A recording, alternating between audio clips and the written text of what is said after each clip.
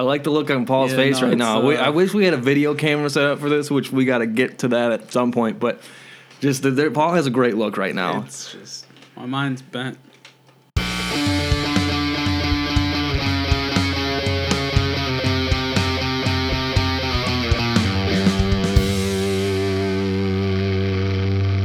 Welcome back to another episode of Wreaking Havoc, the world's weirdest podcast. Paul, how you doing today?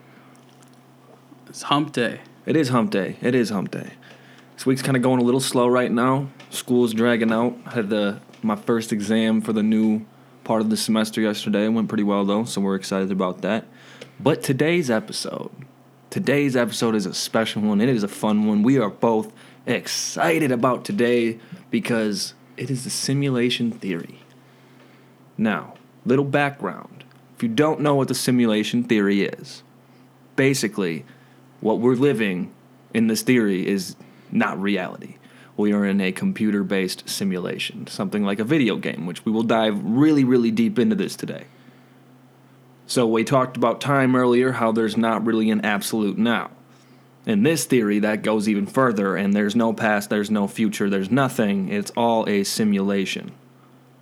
And that's what we're going to dive into today. It's going to be a really fun one. So stay tuned, stay through for the whole thing. Sit back, relax, crack a cold one, and enjoy. Paul, start us off.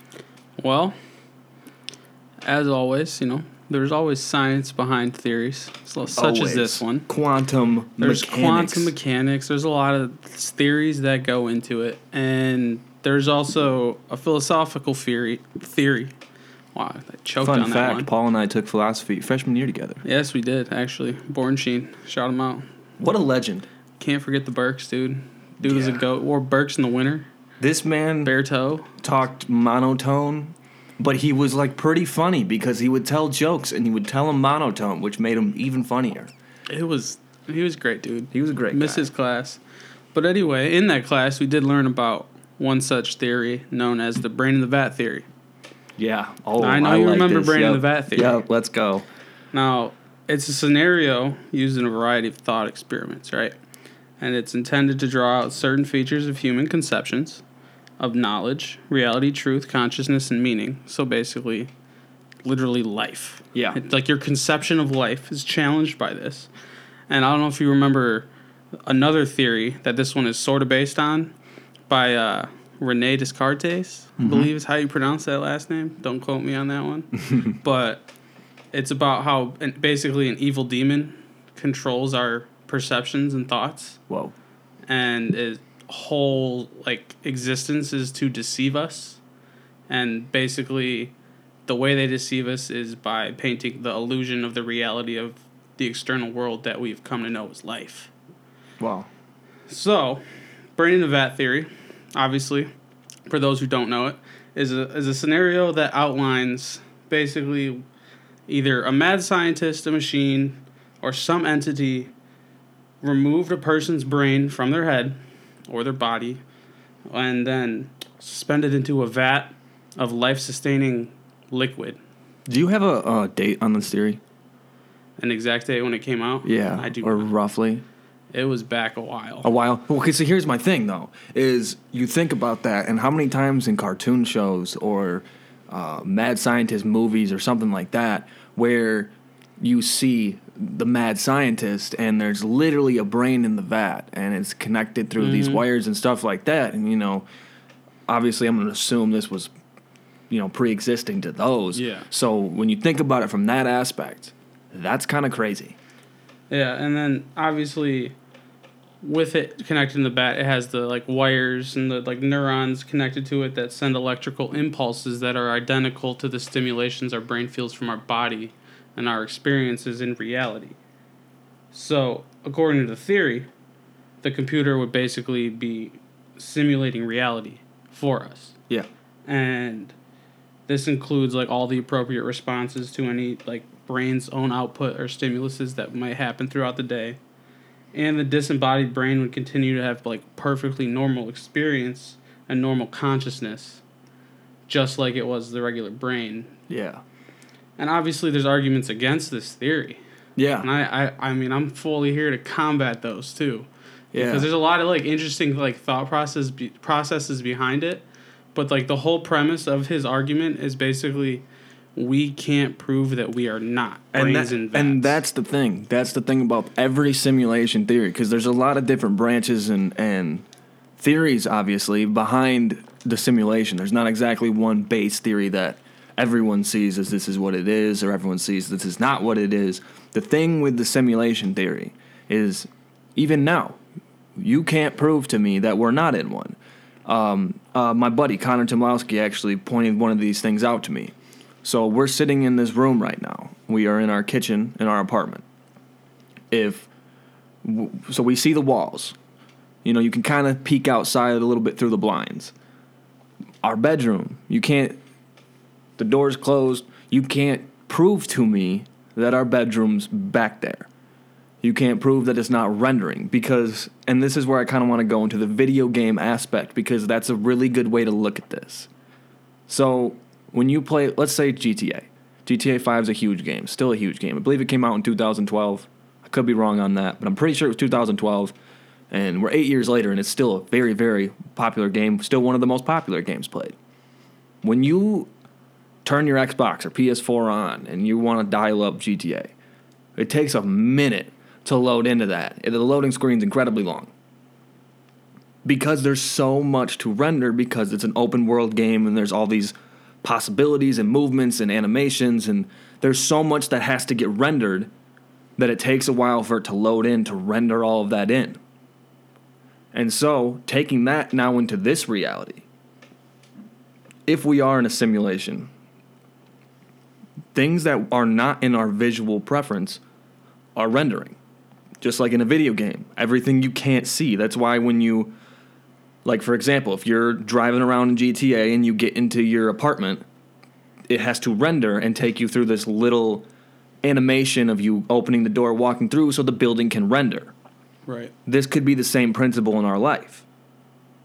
So I like the video game. I'm going to use that a couple more times to explain some things, because the video game aspect of a simulation is a good way to think about it, because a video game is a computer simulation, right, just for our entertainment. But let's dive into this next theory. So actually, unless you got more in the brain in the vat, it's still about brain in the vat. But I mean, it can still, the argument can be used in like what you were talking about with video games. Is that some people have argued that since we can contemplate the fact that we could possibly be a brain in a vat or hypothetically living in a video game, then it must not be true. But the way this has been refuted is that in the brain in the vat situation, wouldn't the supercomputer controlling you want you to basically rule this out, like being a brain in a vat, rule it out as a possibility? Like, it's so bizarre in our minds to think about that. You're like, there's no way that's like even possible.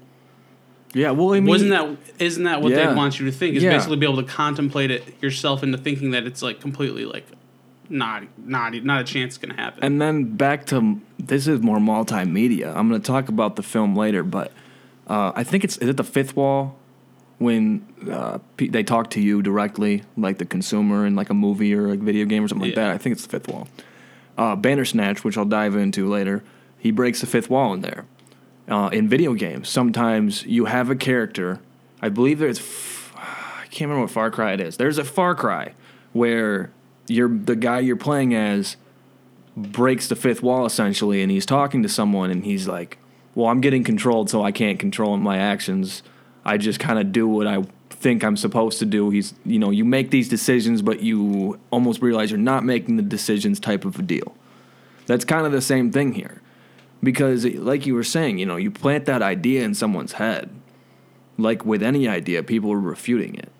If your favorite team is the Lions, or even like, let's talk about the Super Bowl. The Chiefs won the Super Bowl. There's still probably people out there that will be like, well, they weren't the best team. And any idea can have any kind of debate. And so when you bring an idea to a forefront, that's when you're going to get doubters. And once you get doubters, that's when no one's going to believe it's a sure thing. Exactly. And that's like the whole premise of that argument, is that since everyone like has this preconceived belief that that's like completely impossible, and you can't even fathom technology like that's like able to do that, Yeah. like proves the point further. Yeah, it's crazy. It's absolutely crazy. And then, so there's two, in my opinion, there's obviously probably more, but there's two major bases for a simulation. You have your free will simulation and you have your non-free will simulation. So essentially, in one, you're still making the choices. Because let's remember, you can run simulations and not control anything. That's something we can see. Like if you load up a Madden game and you don't play as anyone, you watch a game. I mean, we did this over quarantine just to watch sports. You put your controller in the middle, so it's computer against computer. You don't control that simulation now. Now the video game players are making plays, doing their thing. So that takes you out of that aspect. So that still gives you free will. Or there's the whole other side of it where someone's making choices for you and you either realize it or don't realize it. Obviously, if you realized it, that'd be a break in the simulation, and who knows if that's ever happened, whatever. But what's interesting about that is for me, that makes it really hard to like sit here and say 100% we're not in simulation. Because if you're in a simulation with free will, then it's a totally different game. Then it's hard to decipher what's real and what's not. And what I mean by that is, let's say, and once again, there's two possibilities here. There's one simulation where I have my own simulation. I'm the only real person in the simulation. You're a computer. Everyone I interact with is a computer. Or there's the flip side of that where we're all in the same simulation together. That one, to me, I see more as a possibility. Because I see more of I think if it wasn't a free will, if it was someone's making choices for you, I think then someone would realize it along the way. Unless we were all computers. Because that's the thing. If you're a human, not a computer, if you're a human and you're the only one in your simulation, and you're not making the choices, someone else is making the choices for you, at some point, you're going to question, wait, why did I just do that? When you have no memory of deciding to do that, but you do an action, or those uncontrollable urges, stuff like that. So I'd probably lean more towards, now that I'm thinking through this out loud, if there is a simulation, a free will simulation, that we're all in this together. Because even still, if I had free will but everyone else is a computer, at some point I'd probably notice that. You make me think a lot about like the subconscious voice that comes in your mind. Yeah. Before you do something, like anything, like you always. Yeah. There's always like a little voice in your mind talking to you, and you don't. There's not really. You just think it's like your subconscious mind. You think you're kind of talking to yourself in your head. Yeah. But well, I was even really that's like swaying yourself to make a decision to do something now, do something later. Eat now, not eat. Yeah. Like stuff like that. Well, I was telling you that too yesterday about how like my mind works when it comes to making a song. Like I hear it in my head how I want it to sound, and then that's what speeds along my process. Is I can hear it in my head, and then know I just need to sound like I'm hearing it in my head. That's crazy, the little voice in your head. Because I've talked to people because for me, I think it's my own voice, a little alteration on my own voice, I think. But I've talked to some people who the voice inside their head doesn't sound anything like them. That's crazy. And that's crazy too. Because what we have to remember here, you're not hearing anything. You're imagining you're hearing something. That's the craziest part about it. Because the voice inside your head's not actually a voice, it's just a thought. You can't hear thoughts. You can't see thoughts. Yet for me at least, when I have a voice inside my head, I can almost picture them talking. I see myself talking to myself, essentially. Yeah. I like the look on Paul's face right now. I wish we had a video camera set up for this, which we got to get to that at some point. But just Paul has a great look right now. It's just, my mind's bent in all sorts of ways right now. I mean, that just, like, shows you, like, how powerful our minds actually are, too. Yeah. Like, especially, like, people that, like, don't even have, like, basically have, like, a different character in their brain. Yeah. Well, because that's what we, like, it's considered a, mental health problem, the split personality, schizophrenia. There's other ones. I don't know if even those are the right terms still. And, obviously those things can create problems. But if you think about how incredibly powerful someone's mind has to be because I don't remember what I feel like it was like TLC or Dr. Phil or something. One of those, networks where you see that kind of stuff. And there was a woman who had split personality, and different personalities were allergic to different things. Now that's crazy because we know the mind can control the body. Obviously, your movement is controlled through your brain. But to think about that it can change like the internal DNA almost. Once again, I'm not a scientist here, so I might not be using the correct terminology. But it's changing something inside of you. Like if I'm allergic to peanuts and I have split personality and another personality is not allergic to peanuts, that blows my mind. Would you say that split personalities is quite similar to, like, alternative realities? Yeah. Because, I mean, you're basically a different person. Yeah, because at a different point. I have my personality now, how I am, all my quirks and all that.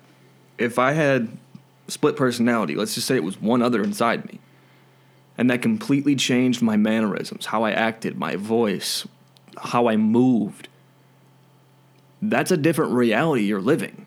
Because I live as Hayden right now. Let's say my other personality is Kevin. If I'm in Kevin's mind and I'm moving like Kevin, I'm talking and acting like Kevin, I'm doing Kevin things, that's a whole different world than if I'm Hayden. It'd be like if my other personality was you. We are different people. I would live differently if I was like you versus if I was myself. So not even in a way, at 100%, I'd agree with that. I'd say it's definitely a different reality. We knew this was going to be a good one. We are 17 minutes in, and this is getting epic. So that just brings me back to the point that, like, people, those are all, like, considered mental health issues, but think about the brain power and the mental capacity behind that. That's why those people are considered, like, crazy. Yeah. It's because their brain works at a different speed and in a different way than, like, most people can even comprehend. And could you imagine what we could do as a civilization if we could control that? It'd be amazing. The things I feel like the way to start that is just by not calling it an illness. Yeah, because it really, I mean, and I haven't done it. Yeah, there's dangers to other people, yeah. But I feel like there's a way to study it and a way to encapture the power that has to actually do something incredible. Yeah, because and I think the illness part comes in from not having control of it. And I want to say, I think, it's schizophrenia that they microdose. Some practices microdose mushrooms, psychedelic mushrooms, to like help control that and stuff like that. And we'll get deeper into the psychedelic aspect of the simulation theory soon. But yeah, it's just, you wonder what the world would look like if we could harvest that power. One, and then two, if we knew how to harvest that power, use that power, could people that don't have it learn to have it, and vice versa? I guess it's an interesting thought. I mean, you could even like say the same thing about like bipolar disorder, like the creative waves that manic episodes bring. I mean, like you think about like some like the greatest artists of all time. I know where you're going with Kanye.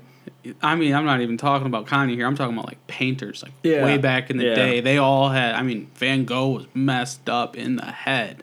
Yeah, but he was fantastic at painting. Brilliant.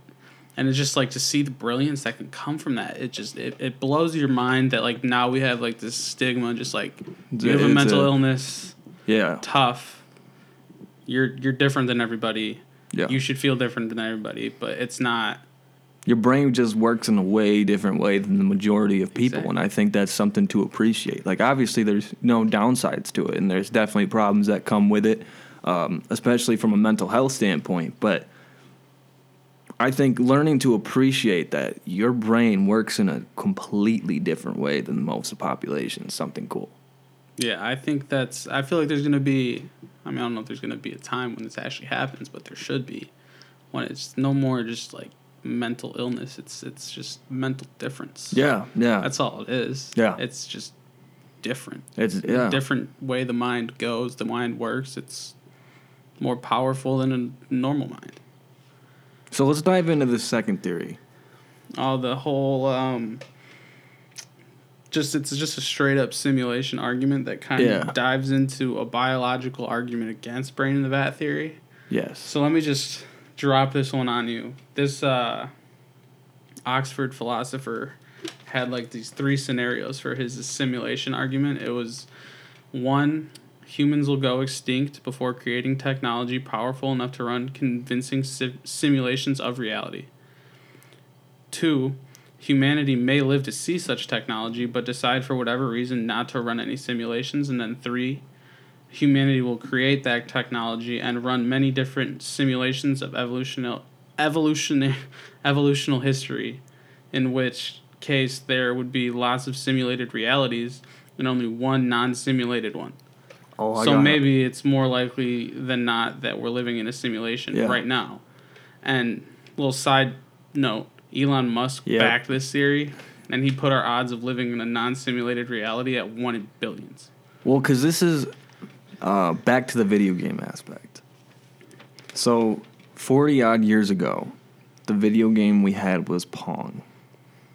Now you fast forward to today, and we got some crazy cool video games. I mean, GTA was created 8 years ago, and that's still an amazing game. And then you think of virtual reality. And so, for me, this is where I have, and we're going to do another episode on the history of human civilization later, because that's a whole nother thing to dive into as far as advanced civilizations and that stuff. And that could refute what I'm about to say. But however long the world's been around, millions, billions, however long, doesn't matter. You start with cavemen, let's say, bare bones of the earth. Are we really going to believe that it took, let's just go with a base so it's easier to follow, 1 million years. Let's say the earth was just 1 million years old, which is likely a lot older than that. But let's just say for the purposes of what I'm about to explain here, it's 1 million years old. So 0, the creation. You have a group of people using sticks and stones, campfires, wheels not even invented. Let's look to 1900. That's 900 something, a lot of years. 900, I'm not even going to try to do the math right now. It's like 990 something thousand, whatnot.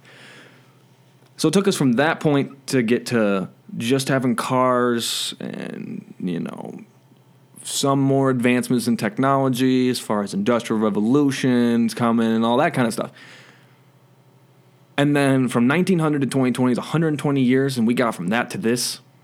So it took us 900 and something thousand years to get to the basics of we call bare bones of society if we're looking back now. Yeah. And then it took us 120 years to get to today. That's where I have a lot of problems, because I'm not going to dive into this too much because I won't stop talking about advanced civilizations in ancient Egypt and the left paw, the Sphinx.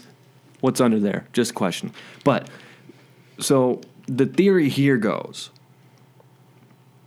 with the evolution we've made in video games in the last 40 years, we're on track to become even better, obviously. So if we go from Pong to now, that's 40 years. Then we go from now another 40 years. So 2060. At the rate we're going, we potentially would have this type of technology. And this is where it gets interesting. So Ready Player One, very popular movie, very popular book. Great book and movie. If you haven't seen or read, read first, then watch, obviously. But let's say we create a reality where you can go in, or a video game where you can actually go inside the video game. We're talking virtual reality, but you have feelings. You can feel things that are happening to you. If you can die in a video game and you'll die in real life, is that video game not reality? No, then it's real. Yeah, exactly. And so if we get to a point where we have created these video games where you can literally go into them, but you can also die inside of them, that becomes reality. Obviously not the advanced simulation we're talking about here, but that's kind of what you're leaning towards. And so, like that paper states, there's basically two options in this world. Either some catastrophic event is going to end human race as we know it, or we will get to a point where we create this simulation. And then that's really the two options. Even if you don't believe we're in a simulation right now, if humanity doesn't die out, we'll get there. We're on our way. People want to do that and try to do that. So someone's going to figure it out.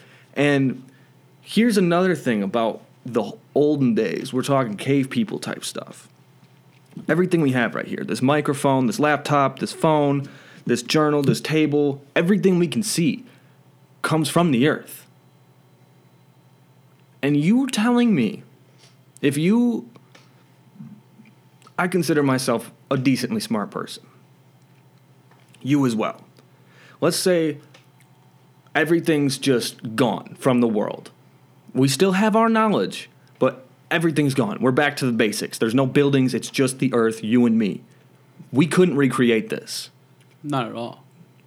And so that makes you think, and I was reading this, I can't remember who it was from. Elon was quoting someone in the Joe Rogan podcast from 2016 when he was talking about this. And basically, you know all the crazy formulas we have in math? Yeah. All the crazy science we have. Do we really think we just came up with that on our own? Like, let's take something as simple as the quadratic formula. How in the hell do you create something like that? Seriously, How do you create math? How did somebody come up with, like, quantum theory? Yeah. It just came to them one day? And so that's where you start to wonder, well, maybe our brains were programmed. That brings me to a point I was going to make, because I was thinking, like, based on, like, you know, like, all the, like, technology, like, being, like, so far advanced that you're talking about, like, we're going to get there one day. How many movies have you seen with it already, like, depicted how the future's going to look? Yeah. I mean, it the already Matrix. has shown, it already shows, like, that idea has to come from somewhere. They're not just going to, like, it might look like this. And then obviously there's some that are, like, way out there. But, I mean, there's a lot that it's, like, the same base idea is the same. And those ideas got to come from somewhere. Yeah. Those ideas don't just fall out of the sky. I mean, yeah, you can base it off certain things and base your ideas off of certain theories and stuff, but to actually have a visual representation of what the future may behold, it's kind of scary when you think about it in that way. It is. And what's crazy is the rate of improvement. That's what I was talking about earlier, is how we're advancing so fast in every field, honestly, right now. If we continue at this rate, which if you look at it, it's almost exponential curve, because, you know, back to if the Earth's only 1 million years old, you know, you can't see what I'm doing with my hand right now, but I'm creating basically kind of a linear flat line, and then all of a sudden it's been spiking. And I don't see us stopping anytime. Technology keeps advancing, and technology is how you do all of this stuff. And we have to remember, technology came from the ground. Who was the first person to figure out how to make technology? Who even knows? Exactly. And how accurate is that? Because when you look back in history, we can only look back so far because of catastrophic events such as the Ice Ages. And so it makes you think, well, if there were documentations or historians writing things way, way back when, it's probably all destroyed by now, right? So we don't actually know. We can speculate, but we don't actually know what was going on back then. And that leads me into the advanced civilization, which I will save for another episode. You just made me think about the atomic bombs we dropped. Yeah. Wasn't that like the 1940s? Yep. How could we come up with an That's atomic true. bomb That's in the true. 1940s when we just figured out how to make cars in the early 1900s? So I think cars like 1903, maybe 1907, between there somewhere. Yeah. 1900 something. But how do you go from that To an atomic bomb nuke. that could literally wipe out an entire city Yeah. of people? Like that. And it then, makes you wonder when you think about that, either one, were we holding on to something like that for a while? Or two, how much of that do we actually have? Because if you, obviously, we had two, but think about where's that now? yeah. And that's a scary thought. Because you think about the Cold War. Obviously, nothing really came out of that as far as destruction. But what could have happened? I mean, everyone at that time was pointing nukes at each other. And it was just waiting for the first person to jump. And would we even be here if that turned out different? I'd argue no. Yeah, no. If there's Because- a nuclear war, I feel like Because the once world's that wiped happens, and here's an interesting thought to bring this back into the simulation about the Cold War. And this is where you could question the free will.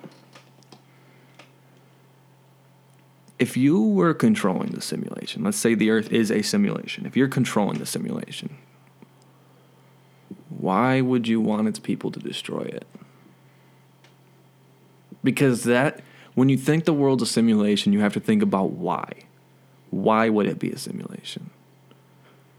Did people want to just, it's the human experiment, just see how we would unfold? Would we either work together or destroy ourselves, which the latter is more likely based on what we've seen?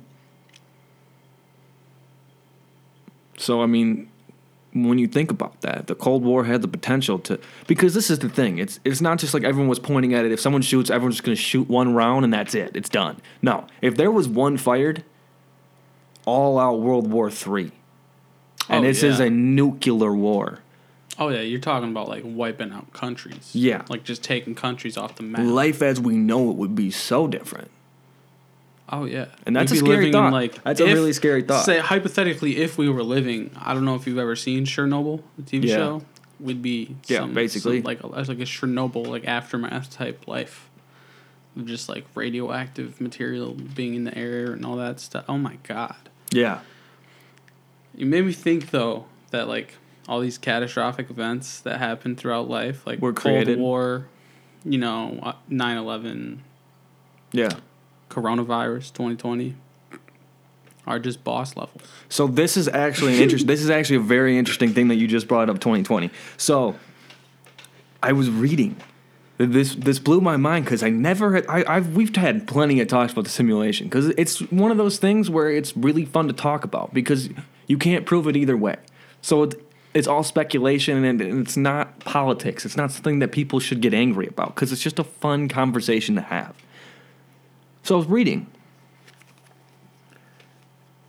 Why would a simulation be created? What we were just talking about. There's that aspect of it. And then there's number two. Let's think about GTA. Why is GTA such a popular game? Because it's fun. There's a lot to do. You can do crazy things that you can't do in real life. And also, not really to the extent, because it is a video game and there are some very unrealistic aspects in the game. But let's go away from GTA here. Let's just say we get these video games like Farming Simulator, for example. I haven't played personally, and I'm not into farming like that I would know if it's an accurate representation of what farming is like. But these type of games, why you run a simulation in real life is to see what would happen. And so then there's two theories from this. There's one that the simulation is used for the actual reality to see what works and what doesn't work in bad situations. And then there's the second one, which is kind of scary to think about. If the simulation gets boring, amp it up. If reality gets boring, amp it up. Like change the difficulty, basically. We've had, there's always crazy things that happen every year. But you look at 2020 compared to the last however many years, dude, we're under lock and key. We lost Kobe. We had the situation with Iran at the beginning of the year that was very unsettling. A lot of unrest with China. Yeah, things keep boiling up. And, it makes you wonder, if there is simulation and someone's running the simulation, did they get bored? And wanted to see chaos? Or are they on the brink of chaos themselves and wanted to see how this human simulation would react? Dude, it's there's so many so different deep. Things that you could it's so deep. They could just be testing to see how an industrialized society responds to a plague, basically. Because right, the bubonic plague back whenever that was, years and years ago, that it was an under-civilized civilization and it just completely crumbled them, killed tons of people. Yeah. Who's to say that these mad scientists aren't just hey, let's see what they do? Yeah. In a more advanced society, what happens? Is it still an issue? How do people respond and stuff like that? And so an interesting part of this. So I'm gonna finally dive into Bandersnatch. If you have not seen the movie, you need to stop listening to this, take a pause, go watch the movie, come back and finish the episode. So it's a Netflix original. But it's from the TV show, obviously, but it's the movie. And in the movie, you get to make choices as the viewer, which is something we've never seen before. I used to read, there were these Hardy Boy books back in the day, and some Nancy Drew ones, where you gotta, you get to a certain spot and you get to pick an option and be go to page 134, or if you pick other option, go back to page 46. Type of things that are just, they were great books to read because you feel like you're in control of the story. Same with Bandersnatch. But the interesting thing about Bandersnatch, so there's a logo. It's I'm going to do my best to describe this without having a visual representation for you guys. So it's one line down, and then you have a flat line to make an upside down capital T, and then from the ends of that upside down capital T are two straight lines going down. So the thought, this image, is basically every choice, which is at the top, you have two options from that choice. And when you think about it, that's a true statement, even if we're not in a simulation. Every single choice you make has two possible outcomes, and from those two possible outcomes create a different reality for you.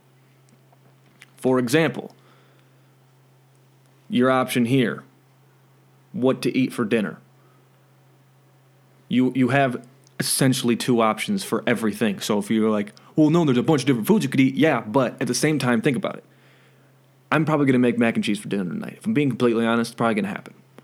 So let's say that was my choice. I'm either going to not eat that and eat something else, or I'm going to eat that. If I eat that, then here's the rest of my life from making that choice. Or if I don't, here's the rest of my life from making that choice. And some things, just like in the movie, the first decision you make is what cereal you're going to eat. What's interesting, the only effect that actually comes from that one is you will see it in the commercial about halfway through the movie. And so there's times where you make, quote unquote, the wrong decision, and you either end up dead or in jail. The video game doesn't work out. So is that what we're in? Where you make a choice, obviously, if extreme choice, you choose whether or not to rob a bank. There's two possible outcomes for that. You're successful, you're not successful. And your life is completely different from both of those, and they're out. So not every choice is going to be this ground-shattering thing, but we see it with our phones. Listen to us, people. Wake up. If you don't believe that, you're silly. Privacy does not exist in this century, and it is never going to exist again. It is an illusion. But you see ads on your phone, they're generated based on what you're talking about, what you're looking up. Those are all choices you've made in your life that may seem little, but they follow you every day. So essentially, in really basic terms, every decision has two choices. You choose one, choice A, choice B, thus stemming An A-B from that. another A and B from that decision. And then each which one is like has an A, B infinite chain of of events. choices and Yes. decisions. And then in Bandersnatch, there's kind of alludes to this. Just do the decision, because there's some times where you choose one option or the other option and you end up in the same spot. So it always makes you wonder, does it actually matter what I do, and will I end up in the same spot? And if, that's the thing, if you say then yes, I will, it doesn't matter what I do, I'll end up in the same spot, then you admit we are in a simulation. Because That's true. If you have a predestined destination, which some people believe in, then you'll end up there. Which completely takes free will out of anything if you're already destined to end up somewhere. I don't believe in that aspect of it, but there is definitely that theory. It's wild. It's a great movie. Fantastic. I highly Real recommend it. eye-opener, sure. It is a real eye-opener. And there's one scene in there where I believe they take acid, which is a psychedelic drug, if you weren't aware. And basically he's explaining it to him how it opens your mind and you break the simulation. Because that's the thing. A lot of people try and break the simulation. You know, we see glitches in the Matrix all the time with, the Mandela thing. That's obviously the most popular one on the forefront. There's plenty of other instances. You could even argue all the things the Simpsons have predicted are glitches in the simulation. But the psychedelic drug aspect of it, Graham Hancock, for those of you who don't know, he's a historian, archaeologist, a lot of things. He's written a lot of books. Sorry about that.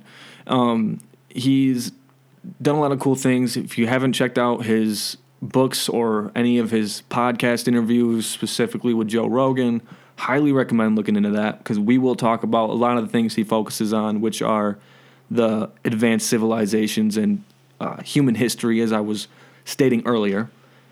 But he's talking about, I can't exactly remember the situation he was in. I know he did the peyote ceremony with a Native American tribe, and he talks about psychedelics in this way, how they're eye-openers. That's what they are. I mean, the point of a psychedelic drug is to manipulate your reality. Like in mushrooms, you're seeing everything different, things are wavy, things are distorted. That's your reality on these mushrooms. So, if you're in a simulation, let's pretend the world's a simulation, what would be the one way to break that? And it would be psychedelic drugs, because they alter your reality. And so there's a lot of people who believe that the best way to break the simulation and to do the research and to figure things out is through psychedelic drugs, whether that be microdosing or whether that mean heavier doses where you actually see things. Because there's the peyote ritual he was talking about has like an aspect of you're supposed to see an answer to a question. If there's a bunch of different reasons for the sweat in like these sweat lodges. And the one he was a part of was like a peyote. I don't remember exactly what he was looking for. I think he was there more to learn. He got invited to it, which if you get invited to it is a very high honor and respect thing from these tribes. It's a huge honor, because it's a very, very big part of their culture is these sweats. And the peyote can help you answer questions, can set you right mentally or show you a spirit animal or just reset your mind. And that's a term we see a lot around psychedelic drugs too, is a reset of the mind. Is to take your thoughts all build up, and at some point they mesh. And you need to release that. And whether that be from kicking on the beach, having a couple beers, Jack and Coke, smoking, honestly, any of your vices. The reason behind those is to release that buildup. And the thing with psychedelics is they're releasing the buildup, but they help you see things in a new light. So the theory there is you break the simulation, because not only are you augmenting your reality to something that it's actually not. But maybe that actually is reality. Because I've seen these, I can't remember the name of the guy. He's kind of a crazy dude. A lot of people see his stuff as not accurate because his research is internal and stuff like that. But I gotta find this name, and I'll talk about it on the next podcast when I find his name, so you can go check out his work because it's super interesting, whether you believe him or not. But his thing is mushrooms. That was the only psychedelic one he was talking about, but mushrooms specifically is your brain powering at full function. Because mushrooms come from the ground. It's a part of nature. It's not these, like, chemically induced whatever you might not. But it comes from the earth. And if it comes from the earth, that means it's been here. And so it makes you wonder. The food we eat obviously becomes, you are what you eat. Everyone says it. You are what you eat. If you eat these like psychedelic mushrooms, that becomes your reality. Maybe that's your brain at full power function. And that's kind of an interesting thought. Like we were talking earlier about how, microdoses of mushrooms are treated sometimes in some practices for schizophrenia. It's an interesting concept. That it's more or less along the lines of something like the fabled, like, Limitless pill. Yeah, essentially, yeah. It allows your mind to be expanded to a point that is inconceivable to your normal self. Like your average mental state. Yeah. And that's a crazy thought to have. Because, when diving deep into the conversation of the simulation theory, you also have to dive deep into the psychedelic aspect of it. Because if we're in a simulation, what you're seeing is not real. Case in point. So how do you know that your brain's at full function? How do you know that everything you see is not a glitch and it's not actually reality? There's no way to prove that. And that's the thing with the simulation. There's no way to prove it one way or the other. And that's, as for now. For now, there's not. And that's what solidifies the argument. Yeah. Because you can't prove it otherwise. Yeah. Like we talked at the beginning, I can't prove to you what behind me is actually behind me. Mm-hmm. You can't prove that what's outside that door is a set of stairs leading up and two doors that are going to take us outside. For all we know, it could just be nothing, and it's just rendering, waiting for me to open. The colorful circle of death you see on your laptop. And just because spinning, waiting for you to open it. You think about, well, that's crazy because obviously it would have to load in, but if it's running a simulation, these are crazy advanced computers. I think that they were talking even in the next-gen consoles, the PS5 and the Xbox, whatever the heck it's called, because they don't ever actually make it normal names in chronological order. But they're trying to get rid of loading screens. So we're getting close to some kind of rendering power that could potentially create this. And then that kind of leads into this next point I have here, where if I'm trying to think of how to put this in a normal way. So there's you were talking earlier about the what's it called? I'm totally blanking out right now. Oh, the chances of us being in a simulation is something not type deal. Or the chances of us not being the simulation are very small. Yeah. So going from that, like we were talking about earlier, if you get to a point where video games, you can have those video games where it kind of becomes your reality. You can feel emotion. You're literally right there in it. It's first person. You're doing the action, stuff like that. Like we have, why am I blanking on what it's called? When you put the goggles on. VR? Yeah, VR. Okay, so we have VR. So take that even a step further because we're still in the early stages of that. At what point do you have so many different simulations and video game-like simulations that your mind starts to lose itself and you can't tell what's reality? Because what's always interested me is, let's say, somewhere down the line, which I wouldn't doubt, we all know The Sims, right? Right. We get a VR version of The Sims where you get to become that person. Now you're that person. Why, if that life you can create your person, what would stop you from ever leaving that life?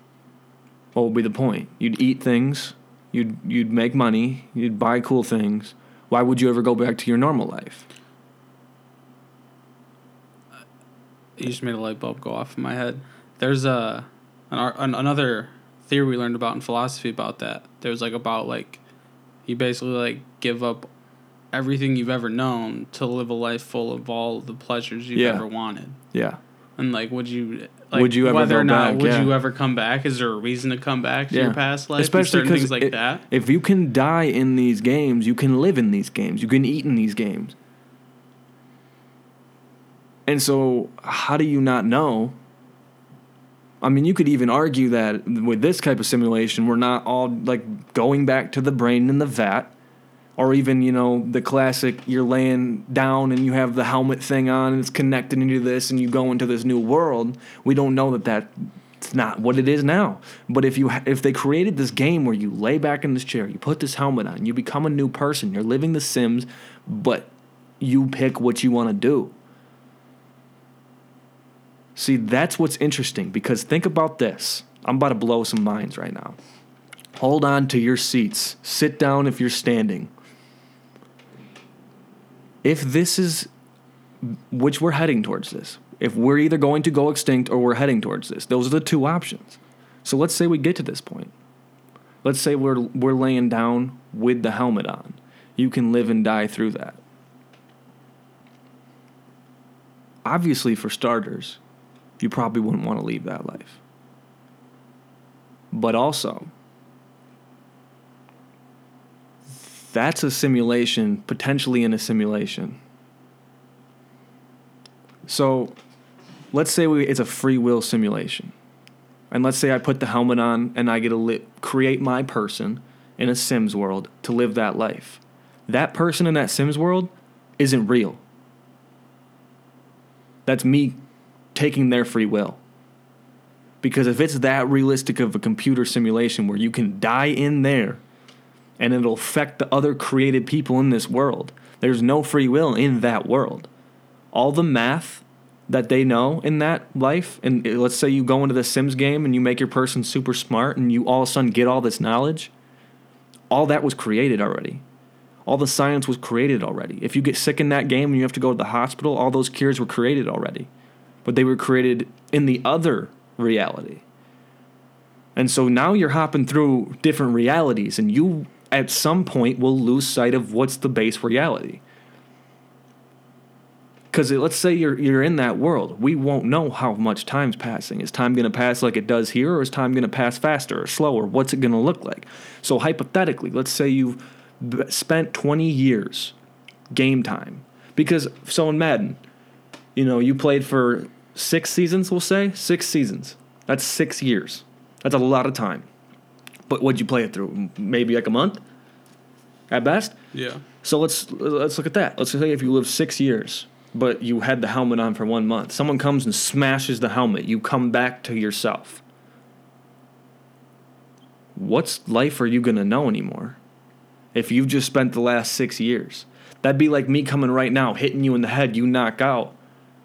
You wake up, and you're 15, and everything you just lived wasn't real. You're going to go insane.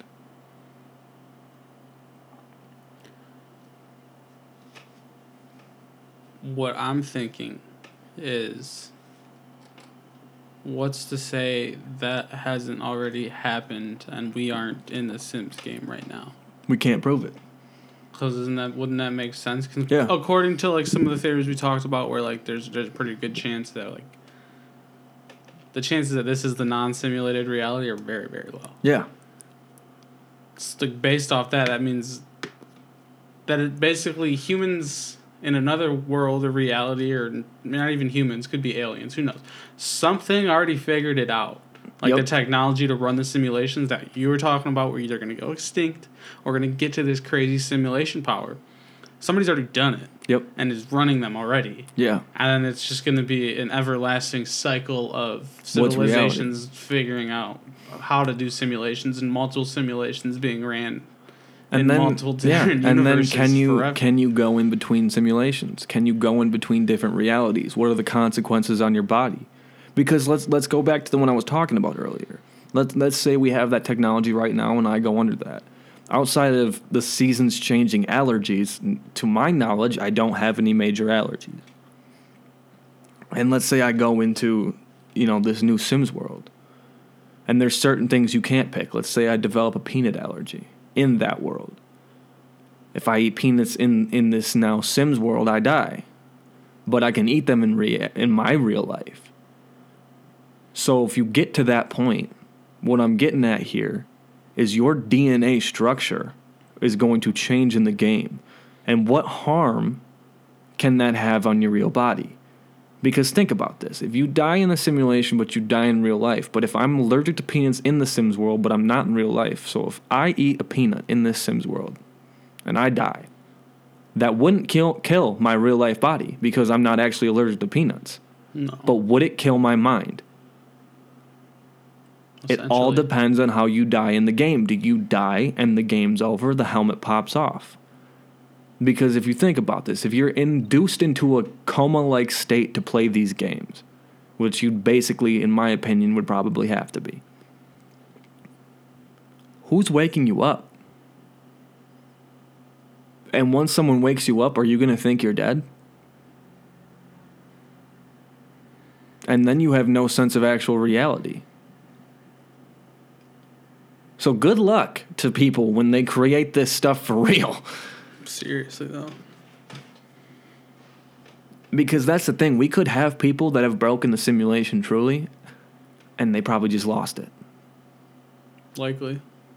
Because I don't think my mind could handle that. And that's some crazy I don't think the thoughts. human mind has the mental capacity to actually handle the fact that, legitimately we are in a simulation. I feel like that's part of the reason that, like you said, people use mushrooms and psychedelics to be able to think about this in depth and do the research and really put their minds to it. Is so it's you can think in a way you can't think normally. Yeah, but your normal brain capacity doesn't have that power whatsoever. It is more or less just overrun itself and work itself to death by trying to think about this at that level. So I have another question for you. I'm glad you said aliens. If this is reality, base reality, where's everyone else? Do we really think that there's nothing else out there? It's just Earth in the never-ending and never-expanding universe? Where's everyone else?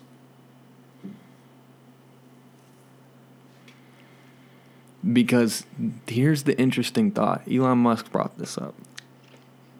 For people that don't think there's anything else out there, you're basically admitting to a simulation. Because think back to GTA. There's Los Santos. That's the city you're in. There's no one else. There's just the people there.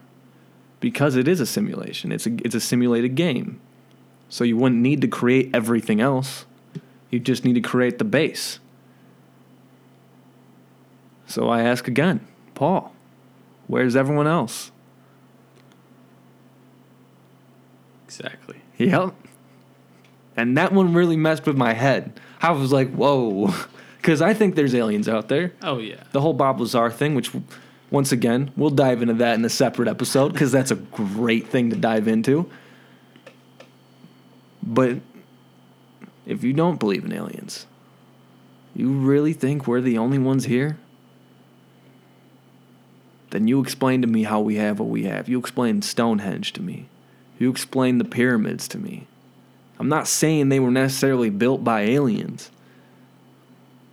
But there's someone else out there besides us. We're not alone in this universe. Not at all. And also, just a quick riddle random question. They say the universe is, always expanding. Expanding into what? Yep. What is space? What is boy, we could go years on that one.